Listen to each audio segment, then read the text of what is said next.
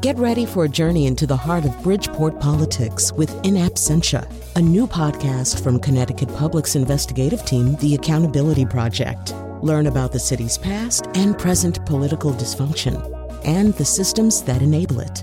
Tune in wherever you get your podcasts. Funding provided by Gregory Melville and Susan Fox and Kathleen Bromage. What is it? It's me, Mr. Penzler. You. This must be my unlucky day. Kid, we've been through this before. You just don't got what it takes to write for large print, hard-boiled detective stories, the #1 pulp fiction magazine for far-sighted folks. Please, Mr. Penzler, I've been reading all the back issues of large print, hard-boiled detective stories, and I think I get what you're looking for. Okay, what do you got? All right, how about this one?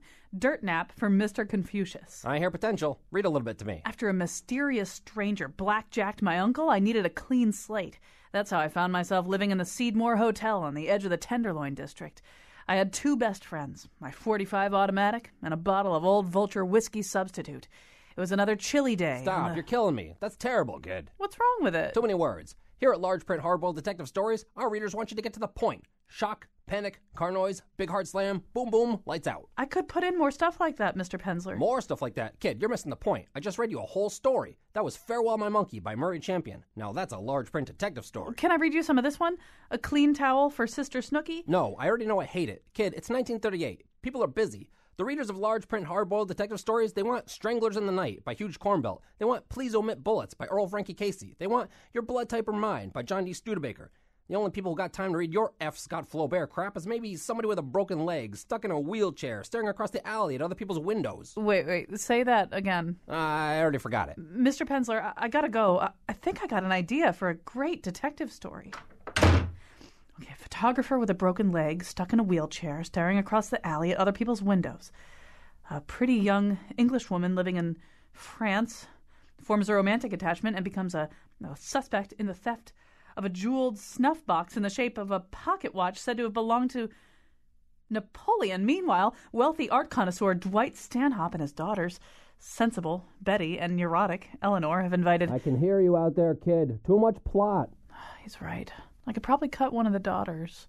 I think I'll call the story Lethal Encore for the Devil's Bargain from Limbo. Too long. Or maybe just Rear Window. Listen to this radio show. I gotta go right.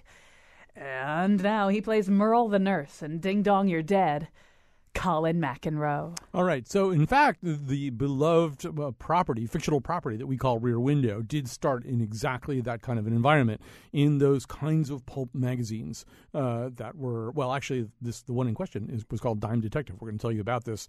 But what we want to do, why we're doing this, maybe that's where I should begin. Why we're doing this is because, of course, at the Hartford stage, Kevin Bacon is starring in a different version of Rear Window. And it's so popular that we hate even to mention it to you because you can't go. Actually, I guess there's some standing room tickets that are maybe still available in between now and when it closes on Sunday the 15th. But it sold out almost immediately, partly on the star power of Kevin Bacon, partly on the appeal of this story, because it's a story everybody knows or thinks that they know. It can be told several different ways, as we're going to discover here. So we're going to tell you a little bit about the enduring popularity of this story, and why does Rear Window make people's eyes light up? And we're also going to talk to you about the arc of this story, what it has existed as in its different iterations.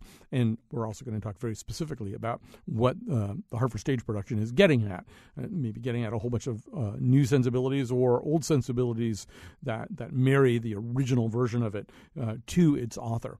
And that sounds a little mysterious. We'll explain it in just a second. Let me tell you who's participating in the show today.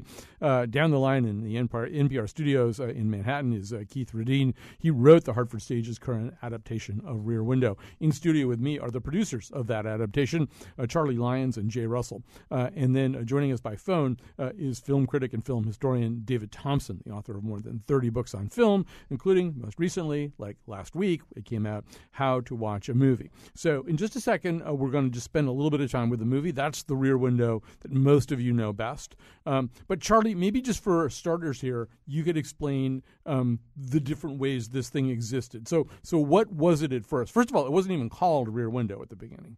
Well, Cornell Woolrich, who wrote under a variety of names, including William Irish and George Hopley, is considered to be one of the great mystery writers, one of the great noir writers of all time.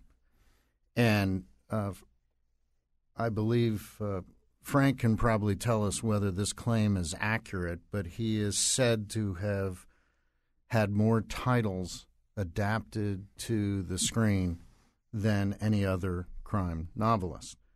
And so I was just sort of scanning a list: Convicted, Street of Chance, Leopard Man, Phantom Lady, Black Angel, Rear Window. Also, It Had to Be Murder. It had a couple of different titles. And one thing we should say is, so the kind of magazine that Dime Detective was so this story, It Had to Be Murder, appeared in Dime Detective 1942. And if you look at the covers of those magazines, they look kind of cheesy, tawdry. There are these, very vampy looking pictures of some guy with a gun in his undershirt, and there's a beautiful woman, and there's something a little bit formulaic and seedy about it. But in fact, some really great writers were writing for Dime Detective and its compatriots, including Raymond Chandler, right? I mean, that's right. Lady in the Lake originally appeared as a story in Dime Detective. That's right. And, Cornell was a very complicated guy. And, his setups were very exciting to us as storytellers. And obviously Keith, had enormous skill in this area. But it was always amnesia, discomfort, darkness, a little bit of blood, a body that you didn't recognize, a location that was unfamiliar, and an impending sense of doom. And so it was a fantastic setup. And so Keith Radine, before we go to David Thompson, Keith Radine, so this original story, this story written by Cornell Woolrich, it was called It Had to Be Murder, and it had some of the elements that people know from Rear Window, right? What was the story? What did Cornell Woolrich write about? Well, he was basically writing the plot of the murder mystery, a man stuck in a chair, and you don't even find out until the last sentence why he's stuck in that chair. Observes something across the courtyard, what he thinks is a murder, and becomes convinced that he's seen something terrible happen, becomes somewhat obsessed with it, and then tries to convince everyone around him that what he's seen has actually happened. But in that story, that protagonist, we know nothing about him. He offers information about everyone else around him, but nothing about himself. So we don't know really who he is, how he got there, what his background is, what job he has, if any, how long he's been there. So the story really gave us a lot of leeway in terms of writing a stage noir and filling in a lot of that with a modern sensibility. Right. There's actually, to your point, your original point there, there's kind of a cute reveal at the end. Throughout the story, we hear these references to I was hopscotching across the room, or I wasn't used to being immobile, or something like that, or I didn't know how to fill my time. But he doesn't tell you why. And then at the end, spoiler alert, but at the end, the doctor comes to cut it. After he's had all this incredible adventure, the doctor says, well, I guess it's time to cut your cast off that broken leg so you can get busy, no more sitting around idly or something. So there's this little cute reveal about the broken leg. I want to come back to the story, what it's about, who Woolrich was, because that's very important to the new production of this. But let's quickly journey over to David Thompson, as I say, film critic, film historian, author of 30 books or more about film, including How to Watch a Movie, which came out this week. And in fact, there's a chunk of this book that's devoted to Rear Window, and Grace Kelly herself can be seen gazing out from the cover. So we're right on point here. David Thompson, how does this movie stand? Well, actually, let me ask a different question. This movie, which came out, I think, in 1954, the same year as Dial M for Murder, why did it grab people? What were the qualities of it that made it this enduring masterpiece? Well, I think it's a very good suspense mystery film. It's also got elements of a romance, even some comedy. And I think because there is wonderful chemistry between James Stewart and Grace Kelly, who play the central couple, and also I think because there's real chemistry between Hitchcock and Grace Kelly. And I think the other thing, and I think this is what really motivated Hitchcock, it really is a movie about watching, about voyeurism, and about movie-going. He took the story, and I think he was excited by the visual dynamic of the courtyard and these several windows that the hero is looking at, which are all like movie screens. And I think he sees it as a kind of metaphor for the way we are looking at movie screens, too. Beyond that, I would say that it is simply still, years later, a wonderfully accomplished, entertaining, suspenseful, satisfying movie. It's one of my favorite Hitchcock films, and I don't think it's dated at all. I'm going to push back against what you said a little bit, or not push back against it, but maybe suggest an additional way of thinking about it. It's certainly a movie about watching and about the way we watch movies, the way we watch people watching in movies. It's about all those things. Hitchcock himself said it's very much about the way that people are just naturally peeping toms. That everybody likes to look at everybody else. I think it also might be maybe subconsciously, maybe not a conscious choice by Hitchcock, about television. It's 1954, so there's 10 million or more TV sets in the United States. The world has kind of changed that way, and you can choose what screen you want to look at. And one of the things that's happening with Jimmy Stewart's character is he can see all of these different quote-unquote programs. He can see Ross Bagdasarian there playing the piano, and he can see the pneumatic young women dancing, and the newlyweds and the older people and their dog. He can pick the program he wants to watch, and he ultimately settles, obviously, on this dark and dangerous and upsetting thing that he wants to watch. But in some ways, he's kind of watching television. I don't know. Well, I think that's a very interesting, fair point. Something you leave out is that as the story develops, the conflict between the different channels, if you take my point, that he's watching becomes acute because he's intensely involved with the murderer's window, if you like, when he realizes that maybe a woman in one of the other windows is on the point of committing suicide and something should be done to help her. So that the level of suspense and conflict gets really quite complicated. Another thing is that in the movie, the Grace Kelly character wants to get Stewart to marry her.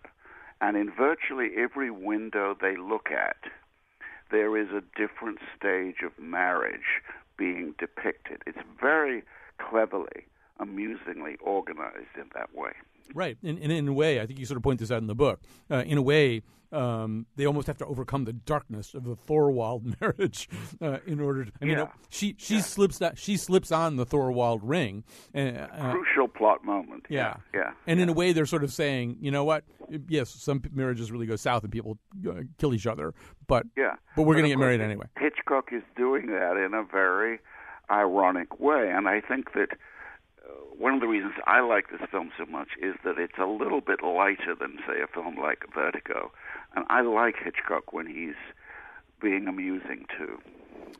The other thing that I would say is, or wonder about anyway, David Thompson, is whether this movie is also a little bit about post-war anxiety. Might not be the right word. Anxiety / curiosity about one's neighbors. So World War II happens, people come back. And they don't always come back to the same place that they left. More of them settled in cities. More people come into the United States from other places. And so you have people, when we go back to the Woolridge story with Keith and the producers here, we can talk a little bit about what's in that. But 1942 is a different time. In 54, you've got these urban environments where your neighbors are different from you. You know, they're living very different lives. And so life is less homogenized. I think that's a bit of a reach. Okay. I think Hitchcock was interested in the dynamics of movie making, not very much interested in the construction of society. One thing about the movie, in hindsight, if you think that it's set in Manhattan, it's a very, very white film, which I don't think would be the same today if you were to redo it. I take the point about there being an allusion to TV. The other point you make, I don't feel that. Well, I mean, my reach should exceed my grasp, and my grasp is always shaky. Yes. We're talking to David Thompson right now, who wrote most recently How to Watch a Movie. So one of the other points that you make is that, there's the bones of the story that Cornell Woolrich gives us. There's Hitchcock's vision of the story, but then there's sort of everybody else. And for you, Grace Kelly, in a way, makes this movie into, I mean, obviously Jimmy Stewart's also just, a very witty, engaging presence, but Kelly, in a way, can sell things in this movie that nobody put there in the first place. Well, there's a very important aspect to it, very obvious, but she moves. Stewart is immobile. He is in a wheelchair almost all the time. She moves around. She's the one who goes over to the apartment when the murderer is out and tries to find a clue. She climbs up the fire escape, climbs into the window.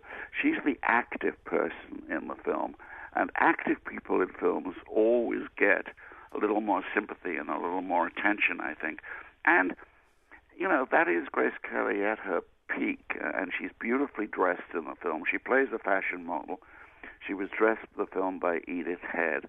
The clothes are very good. John Michael Hayes, who did the screenplay, gives her very funny lines. And, of course, her character is not in the short story at all. Right, and when we come back, we're going to talk a little bit about who's there instead, and then who's there on the stage version. And there's a way in which, just to go back to one of your earlier points, that this is a story about marriage, about people deciding to get married, that this adventure, I think Jimmy Stewart's Jeff suddenly sees this woman in a different way, that she's not just ornamental. Definitely. Yeah, no, I think he's won over. And you're left with the conclusion that they are going to get married. Whether he will continue to be a photographer who travels the world shooting dangerous things, that's an open question. But we feel they're going to be together. Right. I mean, because, in fact, he's learned to sit still. That's the other thing. I mean, he's not great at it, but he's learned to sit still. All right, David Thompson, so great to talk to you. So great to get that perspective on the movie. David Thompson's new book is How to Watch a Movie. It's about a lot of movies, including Rear Window. We're going to take a break. We're going to come back. We're going to talk to the rest of our guests here about the short story and how it made its way onto the stage. Jimmy Stewart, you were a man of peculiar habits. You had a wonderful life and kept invisible. All right, welcome back to our show about Rear Window. Rear Window has been a bunch of different things. It started out as a short story by a different name in a sort of pulp fiction magazine. Then it became an acclaimed Hitchcock movie. Now it's playing at the Hartford Stage Company with Kevin Bacon through November 15th, but I shouldn't even be mentioning this to you because you probably can't go. Although there are a limited number of standing room tickets possibly available. I've seen it. I recommend it, but for reasons that we will now go into quite a bit over the rest of the show, I caution you about showing up with expectations that are based on Jimmy Stewart and Grace Kelly, because this is a very, very different production. So, by the way, as we go along here, either of you seen the stage production or you have feelings about the story itself and its enduring hold on us, you can give us a call at 860-275-7266. We're live here in the afternoon, 860-275-7266. And, of course, as usual, you may tweet at us. We encourage you to tweet at us at WNPR Colin, where Greg Hill, our tweet master, is awaiting your tweets. And he's tweeting himself already. All right, so Jay Russell, let's get you involved, one of the producers of Rear Window at Hartford Stage. It's kind of an interesting thing. One of our producers here, Jonathan McNichol, pointed out Dial M for Murder and Rear Window, the movies, came out at the same time, or same year, 1954. Quite a home run year for Hitchcock. Dial M for Murder had been a stage play. They both have, as Jonathan says, they both seem like plays in a way. The Rear Window of the movie seems like a play on the surface of it, and then you realize, for all these David Thompson reasons, that it's really more a movie about movies, about editing, shooting, angles, stuff like that. It's not really naturally a play. So how did you guys decide it was going to be a play? Well, first of all, that's a very good point in that I think that Rear Window, the film, is one of the most cinematic pieces of work I've ever seen, because there are long passages in that movie where there's no dialogue whatsoever. It's extremely cinematic.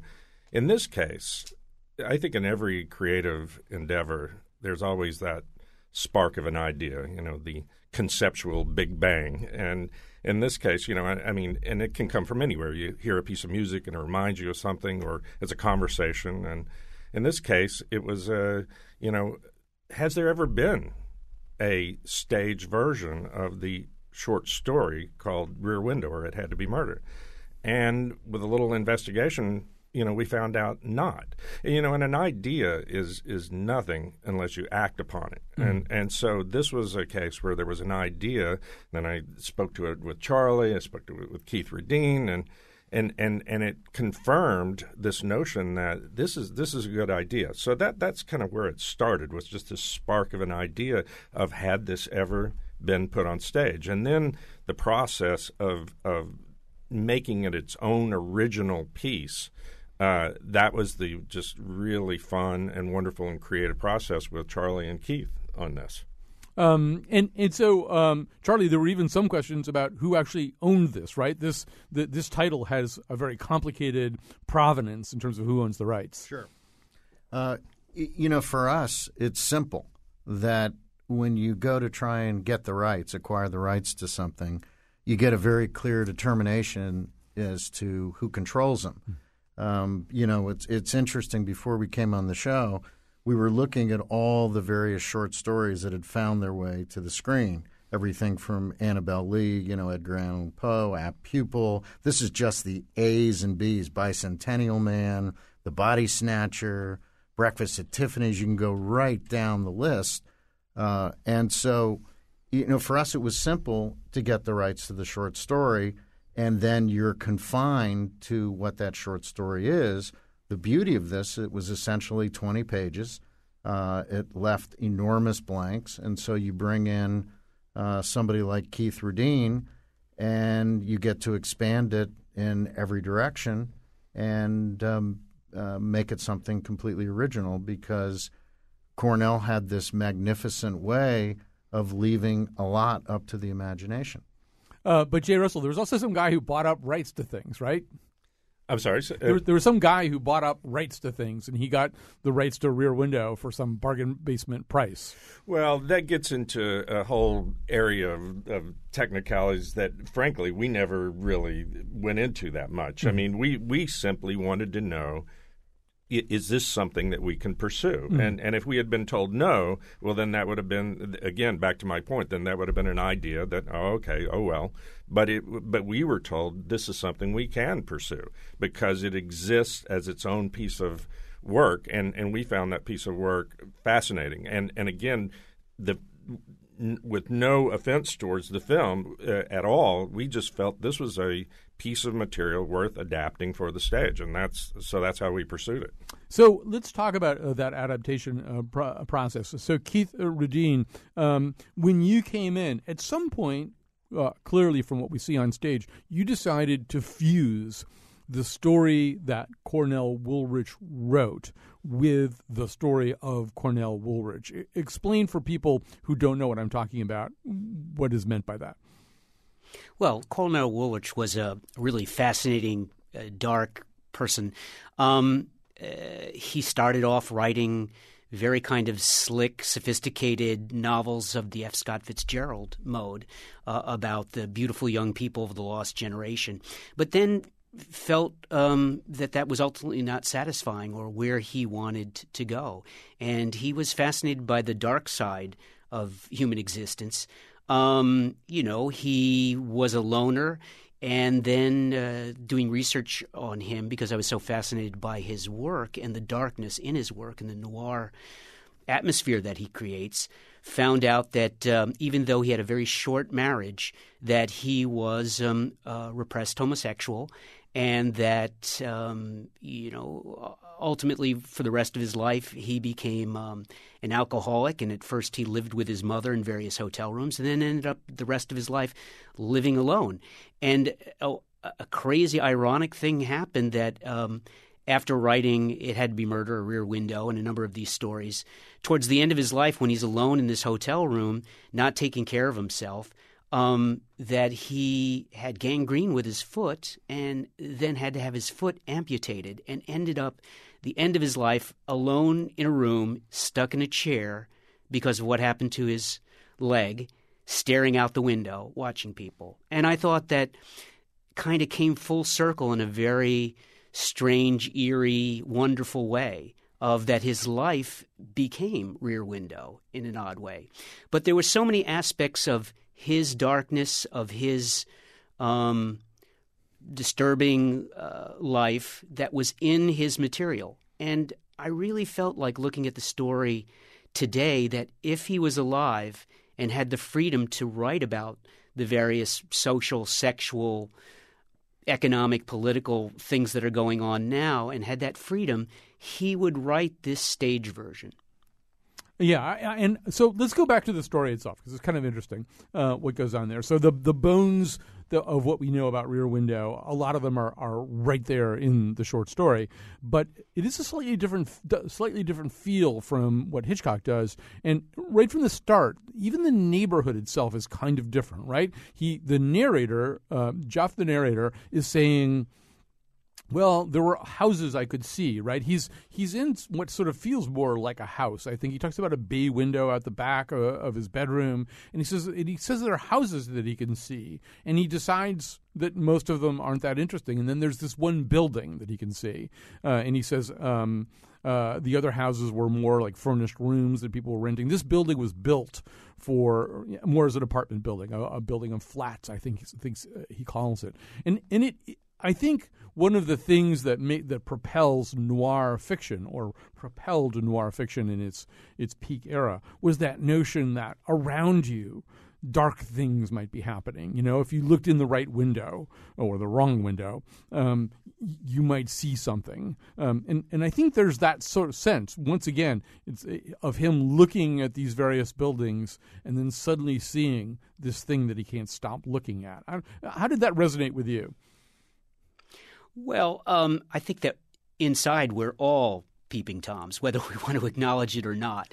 And I think that Cornel Woolrich in his genius said that we all have that impulse. And given the fact that we might be stuck in one place, we would be seeing something and obviously becoming fascinated. Getting to your point of like if we were looking at all those television screens, we, whether we want to admit it or not, have a tendency to be drawn to the lurid, the violent, the darkness. And so that's what we're going to be watching. And if you're stuck there and have nothing else to look at, there is the danger that you become obsessed with it. The other fact that, as you mentioned in the story, as opposed to the Hitchcock, nothing against the Hitchcock movie, which is wonderful and delightful and charming and suspenseful all on its own, but that's about a world that Hitchcock creates of glamour. And it's not really a noir film. And we were all very interested in creating a stage noir, which again is about darkness, is about characters living on the edge. And I felt like the description in the story of the inhabitants of that building, of their social class, of that neighborhood, was a much darker, much grittier world than the world of Hitchcock.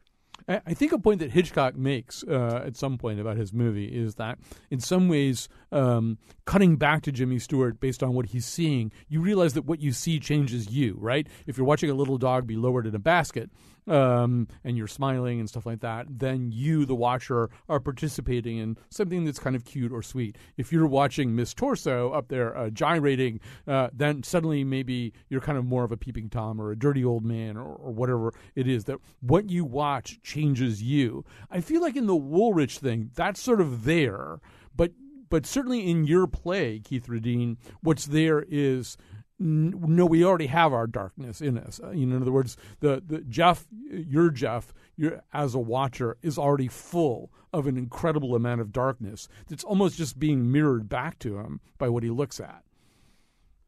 Yeah, but I think that Cornel Woolrich had that in him, which is aspects of that we brought into the character. But I would argue that all the people that bought all those dime, Pulp Fiction magazines and read those stories and saw those noirs had that similar darkness, that what he was tapping into was that dark impulse that we all have in ourselves, and that, as you said, is mirrored back to us when we read those stories or see those films.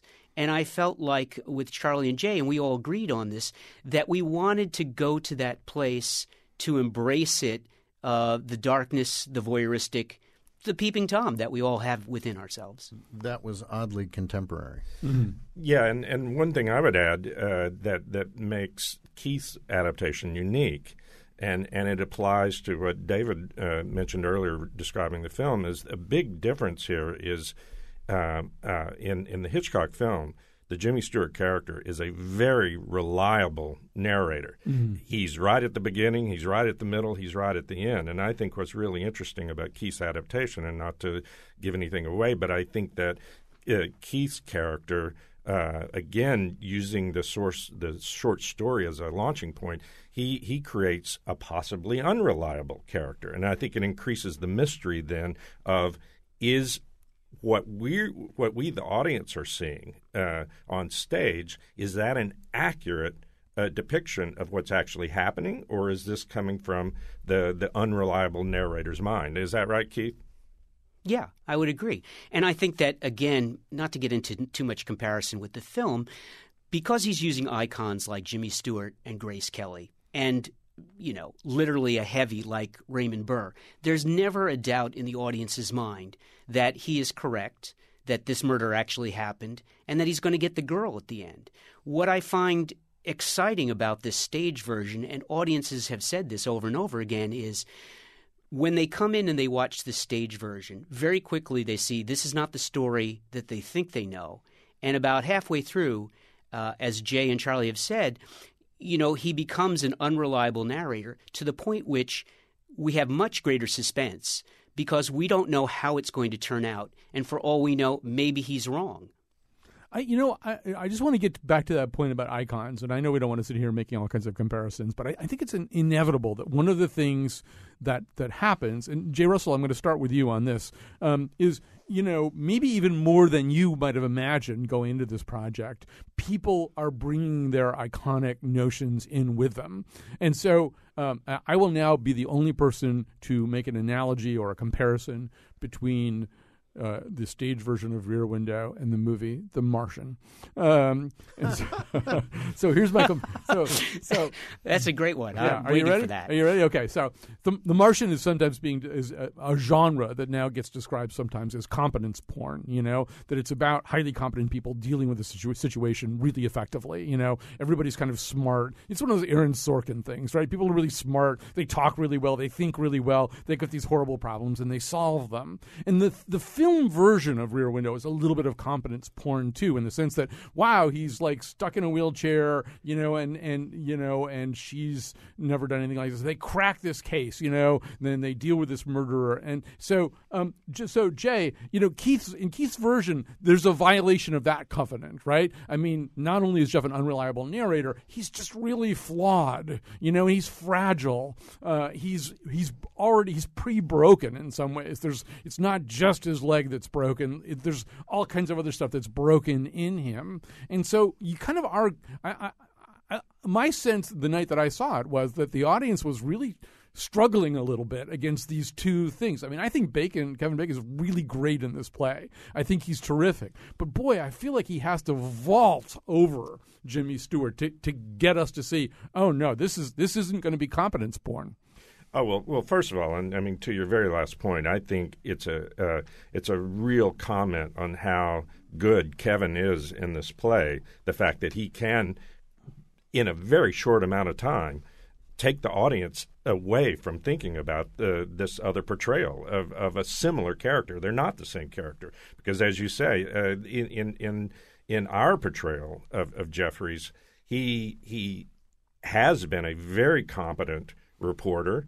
But I think this broken leg suggests, as you said, the broken leg suggests that now that he's holed up in this apartment, he's going very internal, and so the competence level is decreasing as the longer he's stuck in this apartment, and so I think it's again just a real testament to what Kevin is doing is he makes us forget all of that, and he draws us into this new character that is in a familiar situation. And Charlie Lyons, have you gotten a sense of how audiences do react to this? I know from talking to some people they really had a hard time with this. My impression of the audiences is that they've first of all, Hartford's a really sophisticated audience. It's a great theater town. One person we're not mentioning here that is obviously a creative flashpoint with the whole thing and with our choice to be here and our choice to be with Hartford is we had this dream of creating sort of a graphic novel on stage that was shared with Darko. Mm-hmm. And Darko is an exceptionally skilled guy, someone that does huge-scale operas in Los Angeles and all over the United States, as well as he's a Shakespearean scholar. So his depth of knowledge about human character and human behavior and how he portrays that and his willingness to sort of embrace things that are more complex about human character was what totally had us in, and I think was very exciting to the actors that are involved. So I think the audiences have had a uniformly positive but complicated reactions to it, because what it does is it exposes this idea that, well, we're all looking at things we shouldn't be looking at. And if we're all in a similar situation, no matter what kind of level of alpha character we might be in our real life, if we get laid up, our mind is liable to play tricks with us. And, the outcome is confusing. And so I think it's been a very provocative piece of literature, I think, to Keith's skill and Darko's skill to transport people to a place much like filmmakers like Alexander Inarritu or Mike Nichols is able to do. They are willing to ask more complicated questions. Just to make that clear, Darko, of course, is Darko Trejnik, who is the artistic director of the Hartford Stage Company. Probably something should be said about Alexander Dodge, too, the guy who created this set, which, I love your idea of it being a graphic novel on stage. It really is, and we won't give this away, but one of the questions you might have walking in there is how do you – because when you really think about it, back to that original point, in a way that Dial M for Murder can be staged and was staged, Rear Window has an immediate problem, which is that there are two important perspectives. The perspective within the apartment in which conversations are being had between Jeff and anybody else who comes in to see him, and then the outside that he's looking at. But you have to be able to get to that outside, and it's harder to do in a theatrical environment. So the way that gets solved is something we're not going to tell you other than to say the audience gasps the first time they see it. All right, so we'll take a quick break. We'll come back. We'll finish up our conversation about Rear Window after this.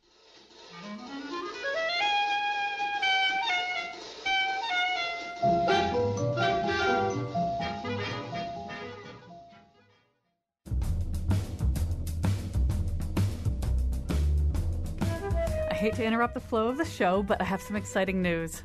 I'm engaged. I'm going to be the next Mrs. Lars Thorwald. He's a widower, and he seems very nice. Today's show was produced by Jonathan McNichol and me, Kyone Wolf. Our interns are Nate Gagnon and Dan Schultz. Greg Hill appeared in the intro and tweets for us at WNPR Colin. The part of Bill Curry was played by Thelma Ritter. For show pages, articles, and photos of the Here and Now staff jitterbugging in their apartment, visit our website, WNPR.org/Colin. On tomorrow's show, Ask a Philosopher.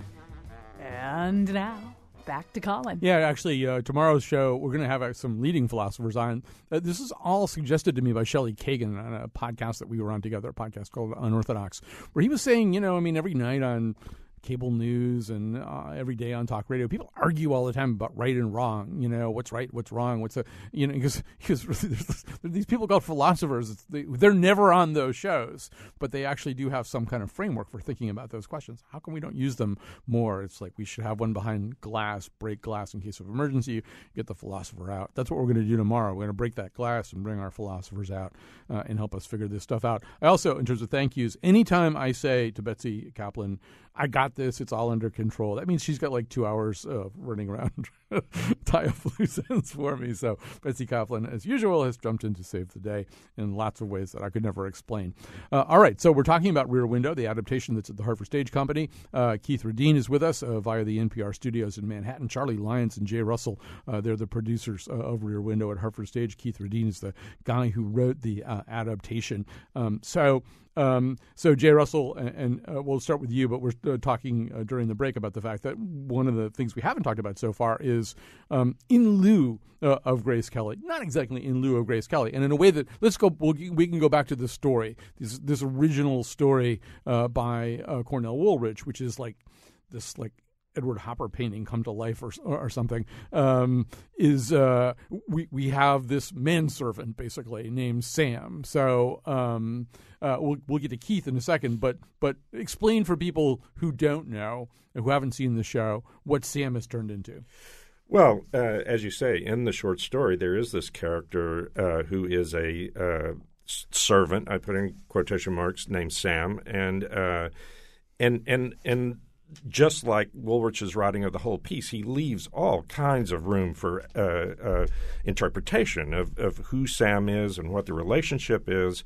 And Sam, in the short story and in the play, is the character who gets recruited to help solve the mystery across the way. And this bond forms between Jeffries, played by Kevin Bacon, and Sam, played wonderfully by a young actor named McKinley Belcher III. They form this amazing relationship on stage as Sam is recruited to do all those things that Jeffries can't do because he has a broken leg.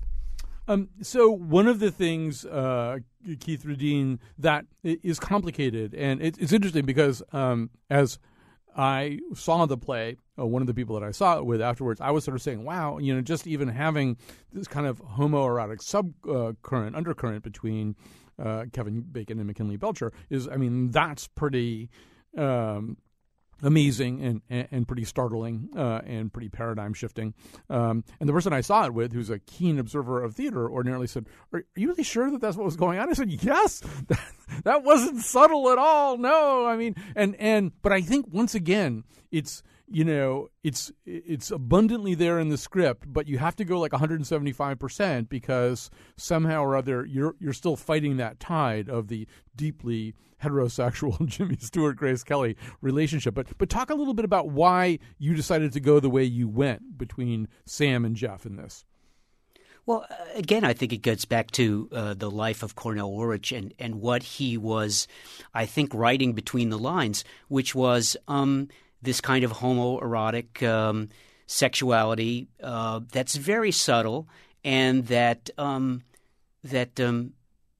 I think is there in his life and in his writing. I mean, in the story, he talks about, Sam, get me those binoculars from that cruise we took together. Mm-hmm. Or, Sam, do you remember when we spent that time together? So there's clearly, even in the story, references and suggestions that it's more than just somebody that he's hired to help him do chores. And I felt that, again, that given that the audience sensibility is, I think, more sophisticated in that way of the sexuality, that they would be accepting of that, and that what is, I think, implicit in a lot of his stories could come out. Literally, come out. It's interesting, though. I overheard two patrons, an older couple, and the guy said, "Wait, during the show, he was like, wait, there's no Grace Kelly character," and the woman said, "No, the black man is the Grace Kelly character," and in a way, he is our love interest beyond helping him out with these chores. Oh, I feel that absolutely. And then, Charlie, the other thing that's happening there is kind of a hashtag Black Lives Matter undercurrent here. And I mean, in a way, for me, the way I processed this anyway was this is also a play, a work about how vulnerable we are and how vulnerable we are in chaotic urban settings. Yeah. So for the Kevin Bacon character, I mean, this is a time where it was really dangerous to be gay. You had to be careful who you said what to. And Cornell Woolrich certainly lived a life in the 20s and 30s where being gay would have been problematic and dangerous for him. But also what you feel, though, is that Sam is coming out of a whole other environment where, I spent a lot of this play worrying about Sam in a different way than I would have worried about Grace Kelly, because I feel like, well, it's very clear in the way that Keith has written it, Sam could get beaten up or killed by any number of people, not just Lars Thorwald. Sam was our beacon of morality in the piece, and he was a reflection of our worst tendencies. And we are very comfortable with the notion that human character may improve, but it doesn't necessarily go away. And the fact that current events have sort of walked all over something that we've been in process with for a number of years is actually coincidental. That the fact that the narrative is so shrill and the sensitivities are so irritated right now just sort of coincides with our belief that, my God, can you imagine what it was like to manage those behavioral and existential issues in that time? Yeah, I'm amazed to hear you say that was in the works for a while. And Keith, maybe you could say a little bit more about this, because, once again, no real spoiler intended here, but Boyne, who's the cop, who's the character who has survived from the short story, he's the leading cop in this story. He has this whole other separate interest in Sam. He would like to do something to Sam. He's menacing towards Sam for reasons kind of unrelated to the rest of the plot. So, as Charlie's saying, so you had that in there even before it became front and center in the national dialogue the way it is now? Yeah, we've been working on this for clearly over 2 years now. And when that happened, it wasn't with the idea of pushing any kind of social, political agenda. What I realized in doing the research of that time period was, if we set the play at the time that the short story was written, and my feeling is if a cop came in and there's a young black guy standing there, that they're not going to necessarily have a polite conversation, that there is a real jockeying of status, and the police force, again, doing the research of that period, was being accused of all kinds of racial mistreatment that echoed, I felt like, what hasn't changed, unfortunately. So it was it really was a coincidence, sadly, that events sort of overtook what we were doing in terms of a plot. We got about a minute left. Jay, what was the sell like for Kevin Bacon? In other words, you or Charlie, I don't know who knows more about that conversation, but you're saying to him, yeah, you're going to play this iconic role, except not. It's going to be like a Tennessee Williams character injected into an Alfred Hitchcock movie. Was he eager right away to do that? Well, I've been friends and colleagues with Kevin Bacon for over 30 years, so the conversation was easy for me to broach with him. And his first question was, "Is this going to be a new character?" And I said, "Yes, it is." So that's why we would love you to read it, because you're the sort of actor who can bring something new to this and create your own character. And he said, okay, I'll read it, because if I had said to him, oh, well, this is just a rehash of something you already know, he wouldn't have been interested. It was because we were not doing a cover song of the film. That's why he was interested. We're going to have to stop it there. I will say, though, I had all kinds of weird expectations and maybe even an inclination to resist Kevin Bacon. He's really amazing, actually. He's really, really good. Yeah. Maybe better than a lot of people are giving him credit for right now. Yeah.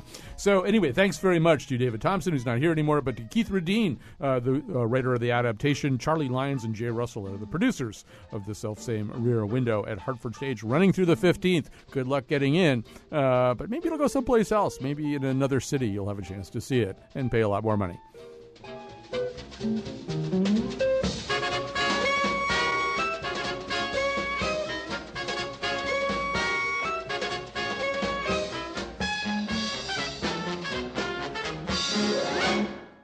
Greg, come here. What? Look through that window. See, that woman is editing a manuscript, but the guy who wrote it is coming to kill her, and only that old lady can stop it. That's not a window. That's your TV. You're watching Murder, She Wrote. Oh.